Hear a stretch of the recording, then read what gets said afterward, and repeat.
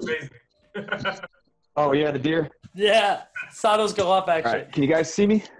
Yeah, absolutely. Yeah, definitely. All right, cool, man. What's going on? You guys a Lions fan, eh? That's right. Hey, this Detroit represent. Let's go. I'm a huge Packers fan. Brett Favre was my come on. guy. Brett Favre was like my favorite athlete as a child. Woo, that's tough. Brett Favre is he became my favorite quarterback, especially when he had that dick pic scandal. I was like, dude, that's my dude. Like, he's sending dick pics to these young cheerleaders. That's my dude. Yeah, he's a different dude.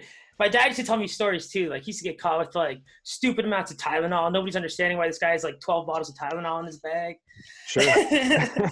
I can give you a couple hints, but Been a tough season for those Lions for sure. it's a tough season every season, man. I'm used to it. You know, it's deer season. It's something to try to drown my sorrows with a couple cold ones every time the Lions. Like, man, shit, I'm matching. Look at this shit. Oh shit, let's go. Oh, damn. My love right here. See, now, you know what? I wore an Austin 316 shirt for you. Let's fucking go. Now I go. feel like I should have worn a Packers sweater. No, man. Austin 316 is Stone Cold Steve Austin. I feel is the reason I'm in the position I am today, dude. That's my idol. Oh, my God. Yeah, this guy was my life. My entire birthday parties were based around him. It was amazing.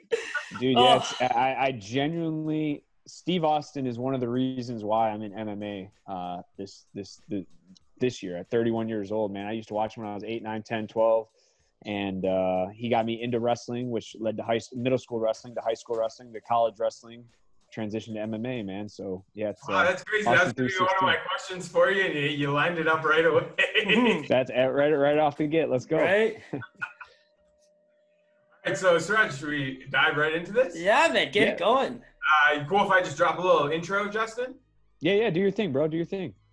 Absolutely. All right. So, welcome to a special segment of the Vet, the Casual. We are honored to have Mr. Justin Jaynes on board. Welcome. Thank you for taking the time. We appreciate it for sure. Hey, no worries. Sorry it's taken so long to hook up. I really appreciate you guys having me and staying on me.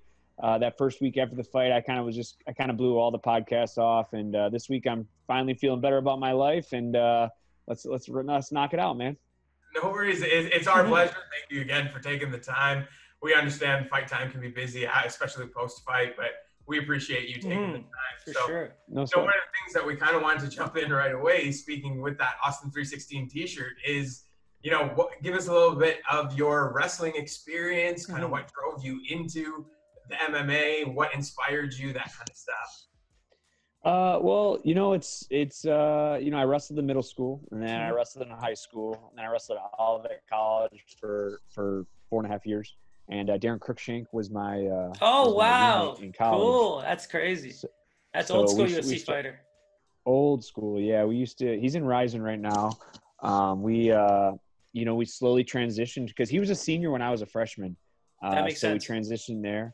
But when I first got into wrestling in middle school, I thought when I saw wrestling on the sport board that it was like WWF. And I thought I was going to be like Steve Austin in a ring. After going to my first practice, I realized it wasn't like that. But I fell in love with it right away. And, again, Steve Austin is the reason I'm here. I mean, that's the whole point of why I went to that practice. Obviously, after the first practice, second practice, I realized it's not the same. But again, I really fell in love with it, and amateur wrestling took over my life. Oh, that's awesome. The Rock was my boy, but I couldn't help but root for 316 himself. So, dude, I thought that was one of the, and I still to this day think that's one of the best rivalries of all time. By far. Agreed. Wow. Yeah, no, it's amazing because for me, like, that was all childhood. Then all of a sudden, because I was a boxing fan as a kid, but then MMA just got so popular. And it's funny you mentioned your wrestling career, because I wanted to ask you a question. You were really young when you fought Drakkar Klose in that state championship. Then 2 years later, you're at a kid. It's just like, at that age, what was it like, 2 year span, fighting state championships in wrestling, having a kid? Like, what's that even like? How's Benjamin doing anyway? He's doing really well, actually. He turns 12 in 2 weeks. He's here with me right now. Beautiful. But yeah, it was a really tough transition, honestly. Me and Drakkar faced, I was 57-0, he was 55-0. 2007 state finals, and we got put on the same side of the bracket. I think I was ranked second in the state. He was ranked fifth in the state. He was first in the state. He was ahead of me because he had won a state championship 2 years prior. He took second the year before, and then he took second that year as well. But we got put on the same side of the bracket, man. And I watched film, and that's just a tough dude. I think it's really cool to see that we're both in the UFC now, and I see him all the time, you know. And every time we talk online, and you know, I think that would be a great, fun matchup for the UFC. He lost his last fight. You know, I think I'm a little bit behind him right now. You know, he's had a couple more fights than I have. Not many though, you know, but I rack off 2-3 wins in a row. You know, we might have a 2007 state championship rematch coming up here. And it's not personal. I like Drakkar. I think he's a great guy. I think he's a fantastic fighter. I think that he's much more athletic than I am, but I'm pretty tough and I hit pretty hard. And I think it'd be a slobber knocker. I think it'd be a great fight. Plus, he ruined my childhood dream of becoming a state champ wrestler. I'd love to punch him in the face 15 years later. That's what I'm saying. Oh, that'd be beautiful. It's like Cobra Kai, like 10 years later, man. Yeah. Like the new exactly. It's like how they came out with the new that'd be the same. And what a great backstory. And again, it's not like a bad blood thing. It's not like I fucking hate Drakkar, Klose. Like, listen, I was trying to beat him. He was trying to beat me. We see each other. We always laugh. And I say, "Oh, motherfucker, I'm gonna punch you in the face for taking my state championship for 1 year." And he laughs. And he's a fucking super cool dude. I think he's a phenomenal athlete. I think he's a phenomenal fighter. Like I said, I like the guy a lot. I'm a fan of Drakkar Klose. I would love to get in there and mix it up with him one day. That's amazing. We would love to see it too. What a storyline that would be. Do everything we can to help you pro with that one, that's for sure. Yes. So kind of, you know, working off of that, you know, we're all kind of reaching that post-30 age now. We're 33-year-old men trying to create a podcast here. So, you know, sure. If there was something you could ask or tell yourself, maybe your 20-year-old self, your 15-year-old self, as you were entering the game with the wisdom that you have now, is there anything that kind of stands out to you there?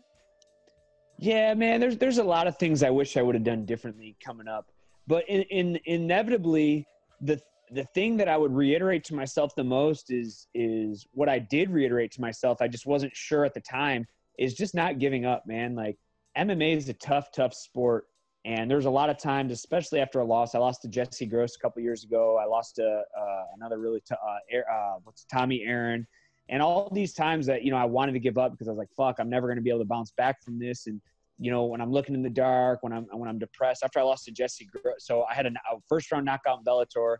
Then I took a short notice fight against Jesse Gross, and I lost a split decision. And I just didn't think I was going to bounce back from it. I tried to retire. I had a couple friends talk me out of it, you know. And, you know, I guess if I had to say anything to my past self, or, you know, if I knew, just say the same thing I did say, is just don't give up. Just keep grinding away, man. And, you know, I set out in 2007. I had a goal to get in the UFC and, you know, to put my stamp on. And I believe I did that June 20th of, you know, this year. Mm-hmm. You know, I've had a couple hardships, you know, leading past that. You know, Gavin Tucker, who I think is going to be ranked in the top 15 at featherweight. Mm-hmm. I almost finished him the first round. That's the first time I've cut to featherweight. You know, that was tough. And this last fight, man, that's the best I've ever felt, best I've ever looked. And I just got caught, man, you know. And there's been times where I lost to Jesse Gross or Tommy Aaron. And so I go home, I look at the drawing board, and I could have done A, B, and C different. I could have trained harder. I could have dieted better. I could have done this to change the outcome. My last loss, you know, to Gabriel Benitez, I wouldn't change a thing. It's the sharpest I've been, the most mentally tough I've ever been. I felt perfectly physically. I felt in better shape than I've ever been. I just got caught, man. And when I went home that night, I really thought, like, what could I have done different? And I really couldn't. He just, you know, he landed his shot. It was a devastating shot. It's the most devastating shot I've ever taken. I've been kicked in the head, knee in the face, nose broken. And honestly, that shot it felt like I was paralyzed for 30 seconds. I couldn't move. So, you know, on to the next, man. I still got another fight left in my contract. This is a must win for me now. So my strategy might change up depending on who I'm fighting. You know, here's the problem I had. June 20th, when I fought Frank Camacho, I knocked him out in 30 or 40 seconds. I got a $50K bonus. I got $30,000 for winning plus the $50K. So almost $90,000 with sponsors and all. I got addicted to that, man. And, you know, I've kind of gotten away from my wrestling. I've kind of gotten away from my grappling. I stopped throwing kicks because when you have that 40-second addiction of winning $100,000, you want to do that every time. I don't want – I'm never going to get a $50,000 bonus from taking guys down and subbing them or, you know, beating them up. Like Khabib I think he's a great fighter, but honestly, it's just kind of boring and lulls people to sleep. I want fast pace. I want hard knockouts. And that's what I've been doing these last 2 fights I lost. Unfortunately, this 4th fight that I have to change my game plan, and I have to fight to win now instead of just fighting for excitement. So actually, I do have some questions, I guess, on the fight side since we brought it up. So, I mean, I actually think your record in the UFC is a little misleading here with that 1 and 2, because like you said, Frank Camacho, we saw, you know, proper weight cut, lightweight. We saw what you can do. One thing we kind of find is with fighters when they get to the UFC, sometimes either it's like the diversity of fighters in the weight class or whatever it may be, but you know, at featherweight, even with the short notice, like I thought you looked really good against a fighter, like you said, who could actually be ranked in the top 15 very soon. So I kind of, like, for the first thing I thought of was like, hey, man, I mean, even in terms of like size, skill, like everything really could line up for you at featherweight. Is that 145 something you'd explore? Quick thing I have to tell you, by the way, is Wikipedia usually tells you when a fighter makes their debut at a weight class. So right now, you know, we should maybe let them know, because Gavin Tucker's listed as just a lightweight loss. Technically, it's a short notice / like cut at featherweight. So it's your featherweight debut and it's a loss. So might want to get them checked on that. I made weight at 145 against Gavin. Just to get that clear. My last fight against Gabriel, I requested it featherweight, but here's the thing. You know, not the Benitez, the Tucker fight was tough, man. Like, I beat Frank Camacho June 20th. I came home for 2 weeks because I want to spend time with family and friends and enjoy this moment. This is the best moment of my life. And I was at the bar, and I remember it was the weekend after 4th of July, and I'm drinking a beer, and my manager calls me like, hey, we got a matchup for you in 3 weeks. And I was like, all right, cool, let's fucking do it. He's like, it's at featherweight against Gavin Tucker. And I'm like, But here's the thing. I told Sean Shelby, I told Dana White, I told the UFC, I'll make weight no matter what, and I'll show up and I'll knock everybody out. Well, I made weight, and that first round I felt okay. The second round, dude, I weighed 178 pounds when I got back to Vegas. I dieted and cut weight for 3.5 weeks. I made weight. And, you know, I'm not making any excuses because Gavin is a tough motherfucker. And I know I can beat him. Am I going to beat him every time? Absolutely not. Dude, that guy's a fucking monster. But the Justin Jaynes that you saw was not the Justin Jaynes that was in there my last fight. I felt so much better in my last fight. I just got caught. If that last Justin Jaynes was in there against Gavin Tucker, I think the fight would be a lot different. Unfortunately, because of the weight cut, I just didn't have the gas tank, man. I cut 35 pounds in 3.5 weeks, or 33 pounds in 3.5 weeks, man. It was too hard on my body. And that's the thing about cutting weight. I know Pies has a bunch of questions about that because he's kind of been obsessed about it. But that's the thing.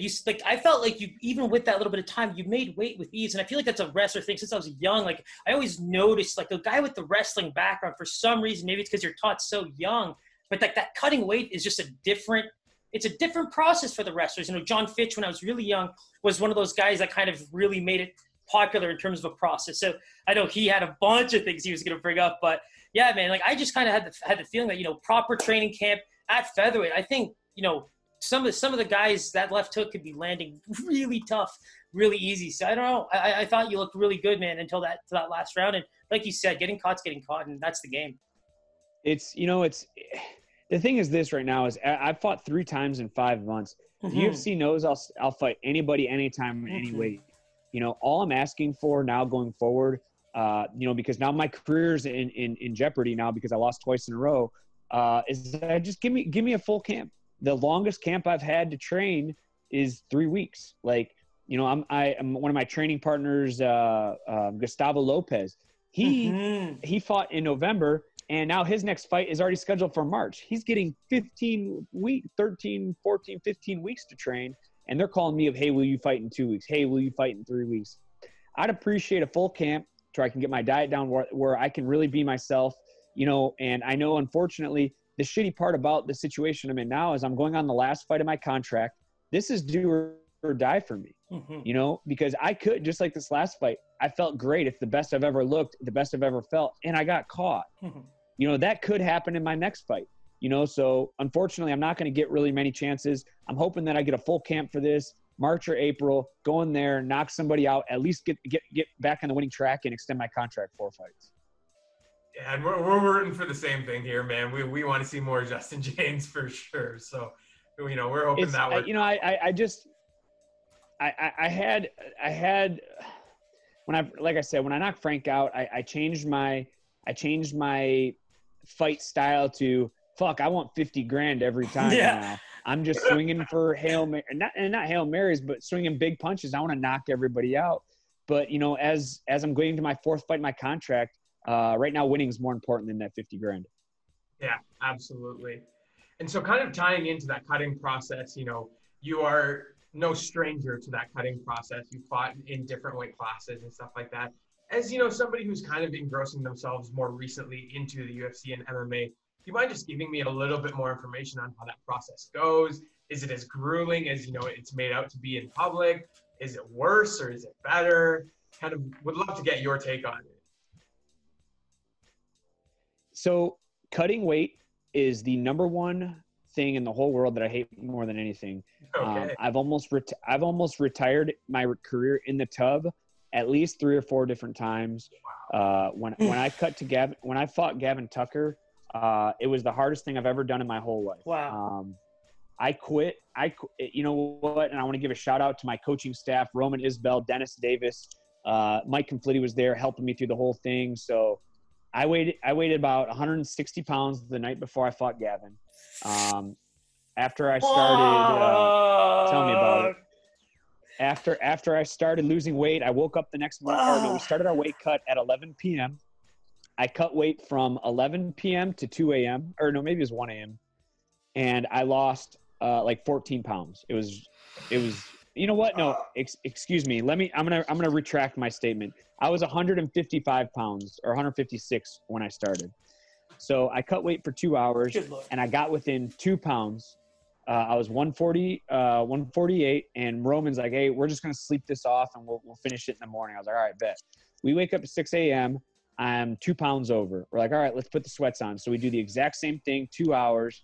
I get out and I'm like, and Roman, my coach, is like, "Dude, you're on weight. And I'm like, "I hope so." I step on, I'm still a pound over. And I'm like, fuck, my mentality is, I like almost start crying. It's like, I feel like death. Like, I mean, it's fucking terrible. And he's like, "Well, I know you're tired.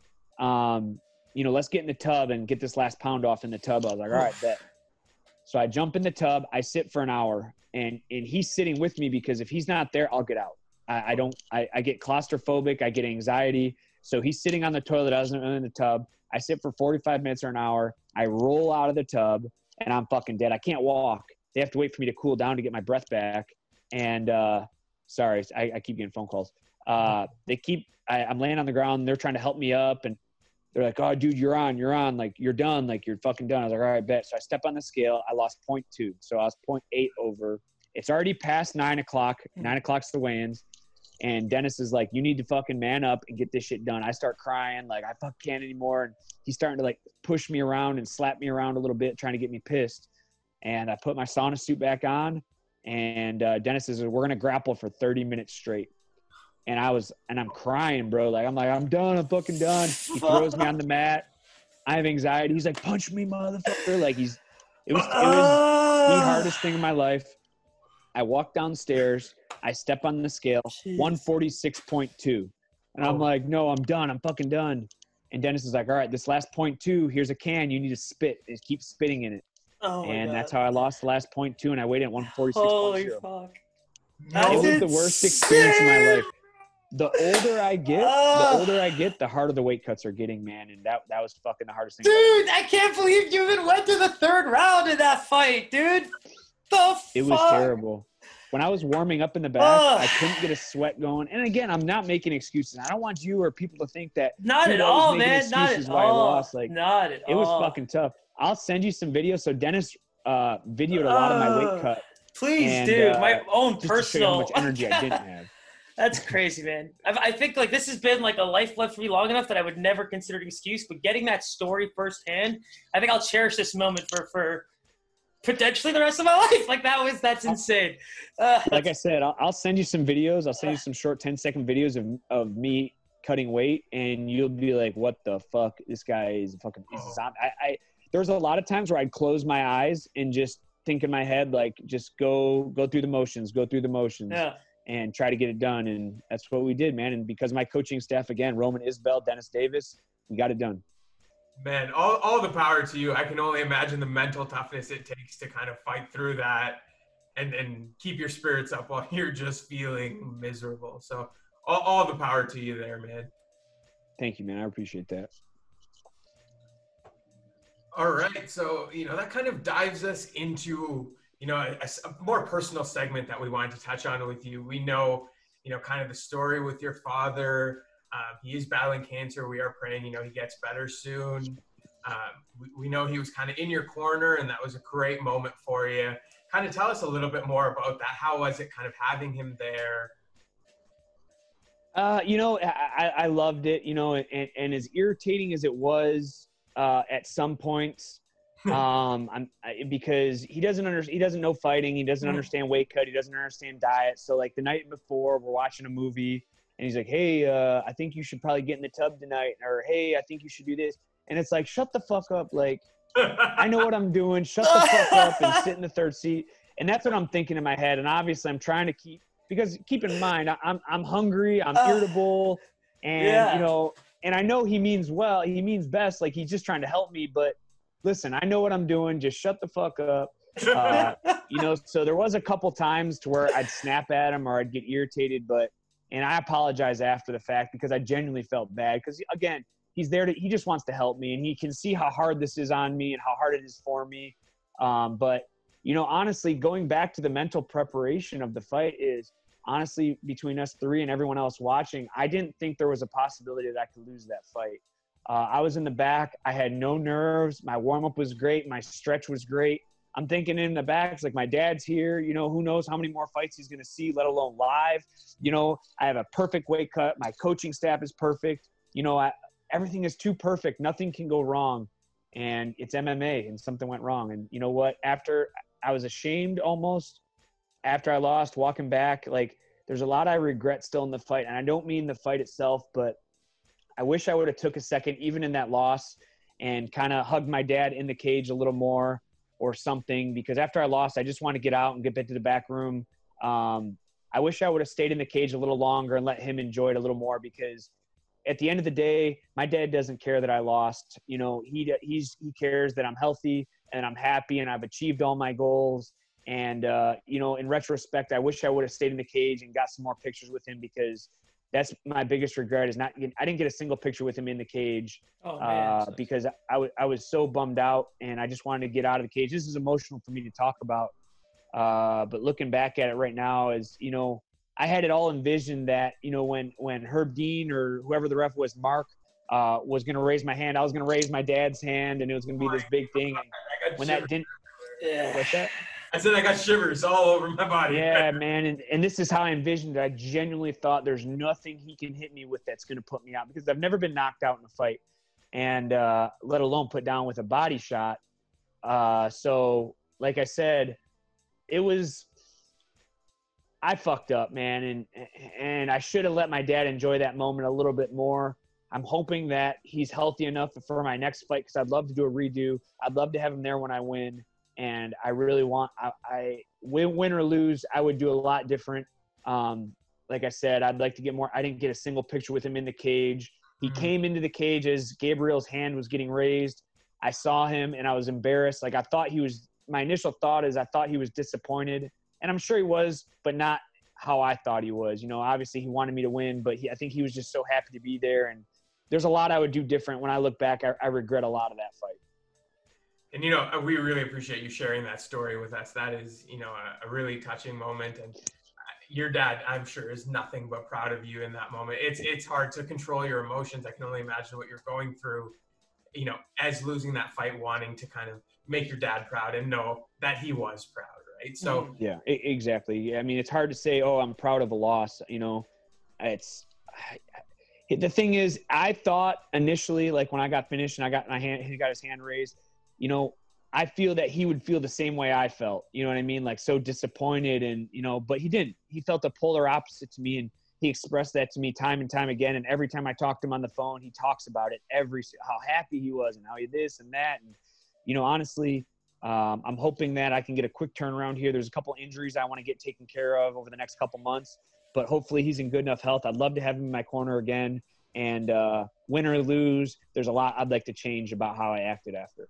And honestly, it sounds like you took away a lot more than just like the fight game from that fight. And let's be honest, from what you learned, I mean, I think it's going to help you with raising Benjamin as well, with that whole father-son relationship. So be happy about that side of things. And going back to my original statement, like I said, your UFC record is hella misleading. You're taking on, just so everybody knows, like Gabriel Benitez fights out of AKA in San Jose. Like that's your Daniel Cormier, that's your Khabib. Doesn't fight very often. It's widely known his kicks are ridiculous. His knees are ridiculous. And frankly, like that's who his third fight was in the UFC. So, I mean, it happens. Yeah, he's been in the UFC since 2014. Yeah. So he's been around the block. You know, he's like fucking, you know, he has like 4 or 5 fight of the night bonuses. Dude's a tough guy, man. You know, I wish I would have took it a little different. I just wanted to knock him out so bad because my dad was there. And, you know, I just wanted that 50K. And how cool would it have been to have my dad there, get a knockout, and that's all I could think about in my head. And looking back, retrospect, you know, hindsight's always 20/20. But, you know, like I said, with my performance, I wouldn't change anything. I just got caught. But with how I acted after the fight, I wish I would have acted a little differently. And that's the big thing to take away, man. For sure. And so kind of leading off of that, you know, I had one more question regarding that it is a very unique career that you've kind of embarked in. You know, fighting's a very dangerous game in itself. You know, did you have that support from your friends and family from the get-go? Well, so when I had my first fight in 2007, I had it at a bowling alley in a ring, and I called my dad first, and we had actually an accidental death in the family the week of my amateur debut. My niece, who was just a baby, she wasn't a baby, she was a toddler. She got run over by a car in a driveway. That the week of my amateur debut. So my mom was super emotional about it, and obviously, as my whole family was. But I needed somebody to sign off on the waiver because I was only 17 years old. So I called my dad. I told him what I wanted to do, and he hesitated briefly. And he was okay. Tell me what I need to sign and where we need to go. And you know, and that's what my mom didn't support me very much at first because moms don't support sons when they decide to do an MMA career. I don't know why. And I don't want to say not support, but she was concerned. She was worried. She thought it was dumb. Obviously, she's on full board. You know, my closest friends always have supported me. Adam Sadrowski, Scott Coleman, Darren Cruikshank. You know, I shouldn't have even named guys because I know I have 100 supporters that people are, oh, you didn't say me, but you know, these guys have supported me from day one. You know, since I got in the UFC, I've had a lot of bandwagoners jump on and say, "Oh, we've been friends this whole time." It's whatever, man. But I know who my true supporters are, and my family supported me all the way to get to the UFC. And it's so funny because, like, as on right before, it's like I gotta ask this guy what it's like to, you know, tell your parents, "Hey, guess what, guys? Like, I really want to be a UFC fighter." And funny enough, like, we're sitting here thinking, like, you know, can we compare it to something? It's like, honestly, I mean, if you were like a porn actress or something, you had to go to your parents and be like, "Hey, listen, like, oh, you know, if you want to do something really, you know, out there," it's just like, yeah, it's a lot of pressure on them, and you know, they got to support you in whatever you choose. And I mean, you know what, man, I think you've been killing it. I think you're taking only tough fights to the UFC, and you know, with that 4th fight, and you're gonna give it your all, and hopefully give you a full camp because, like, you know, for 2020, you've been just killing it, man. Thanks, man. Like I said, I really appreciate that. And you know, I talked to my manager the other day, and as much as we want a full camp, as soon as I see somebody get hurt, I'm jumping in, motherfuckers. And I'm hoping that they take that into consideration. You know, it's like this guy's ready to go all the time. He shows up every time. And I'm not rolling over in fights. Like Gavin Tucker's a top 15 guy, I think. And I took it to him. I dropped him in the first round. I almost finished him with the guillotine. I won the first round. He won the second round. He finished me in the third. But, hey, give me a full tank of gas. That might be a different story. It was actually something we brought up on our podcast earlier, but it's actually fairly obvious that even Gavin kind of chose to fight here in Canada for the most part. So even for him, I think he's kind of coming onto the scene much later. So the only reason why, you know, people might not know about him so much, because I think he's only fought a couple times in Vegas for how long he's been around. So that's probably something people don't even know either. You're taking on a lot of veterans in the UFC as you kind of make your own way. So, you know, kudos to you, man. They've been amazing fights so far. I appreciate you, honestly. Perfect. Is there anything else you wanted to touch on, Suraj? Well, it's funny because, like, you know, we touched on that nickname, and both of us had the same question. So we just wanted to finish off with, like, you know, Guitar Hero. Tell us about this. It's a college name, man. Back in my early stage of, you know, amateur fighting, you know, I was a wrestler, and I would just take guys down and look for rear naked chokes. And honestly, looking back, and I knew at the time I was boring. And Darren Cruikshank told me, he's like, dude, you're winning all your fights, but they're so boring. So until I found that boxing with Kara Rowe and James Lee and, working with Darren for kickboxing, I would try to find gimmicks to get guys excited about watching me fight. So I'd do like funny walkout shows. Like I'd take my guitar and I'd dram it all the way to whatever song I was walking out to, and I'd dance and try and get the crowd into it. And, the Guitar Hero was one of them. I was the Jedi before, where I wore this big hood over my head and came out to like the antagonist Star Wars theme song. And I was the Karate Kid before, where I wore a gi with a headband, big aviators. I and love dance, this. everyone kung fu. So it's this is what I used to do. So it's actually funny. In 2013, when I turned pro, I was like, all right, I'm all business now. I'm not doing any more of these gimmicks. I'm knocking everybody out. Like, let's go. So I stopped doing it. And then in June, Bruce Buffer, they asked prior, like, hey, do you have any nicknames? I'm like, no, I'm Justin Jaynes. And then I'm looking at Bruce, and he's like, the Guitar Hero. I was like, oh shit! No way. That's amazing. I didn't know that they were gonna announce that. I haven't been called the Guitar Hero since probably 2011, and I had no idea they were gonna announce me as the Guitar Hero. I swear on my life, I had no idea, and I told them not to, and they did anyways, and now I'm the Guitar Hero. So let's go.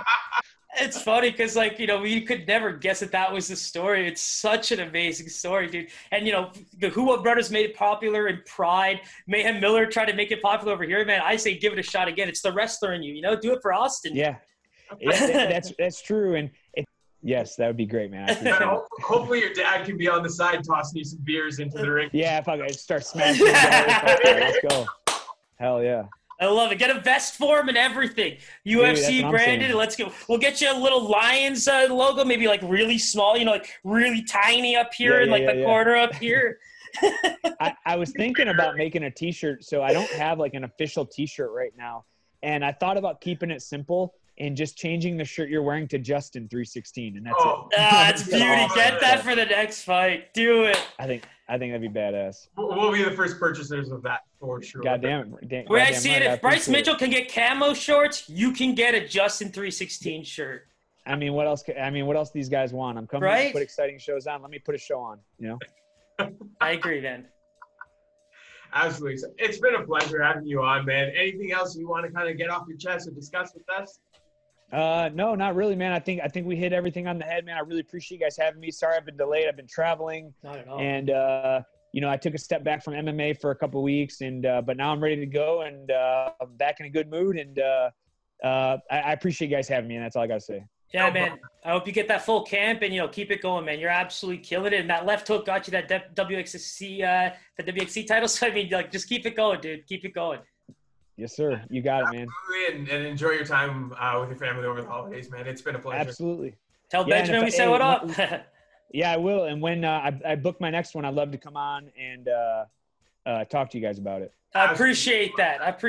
We'll keep you in mind every time, man. Appreciate that, Justin. Take care. I appreciate you guys. Have a good day. I'll talk to you later. Take care, man.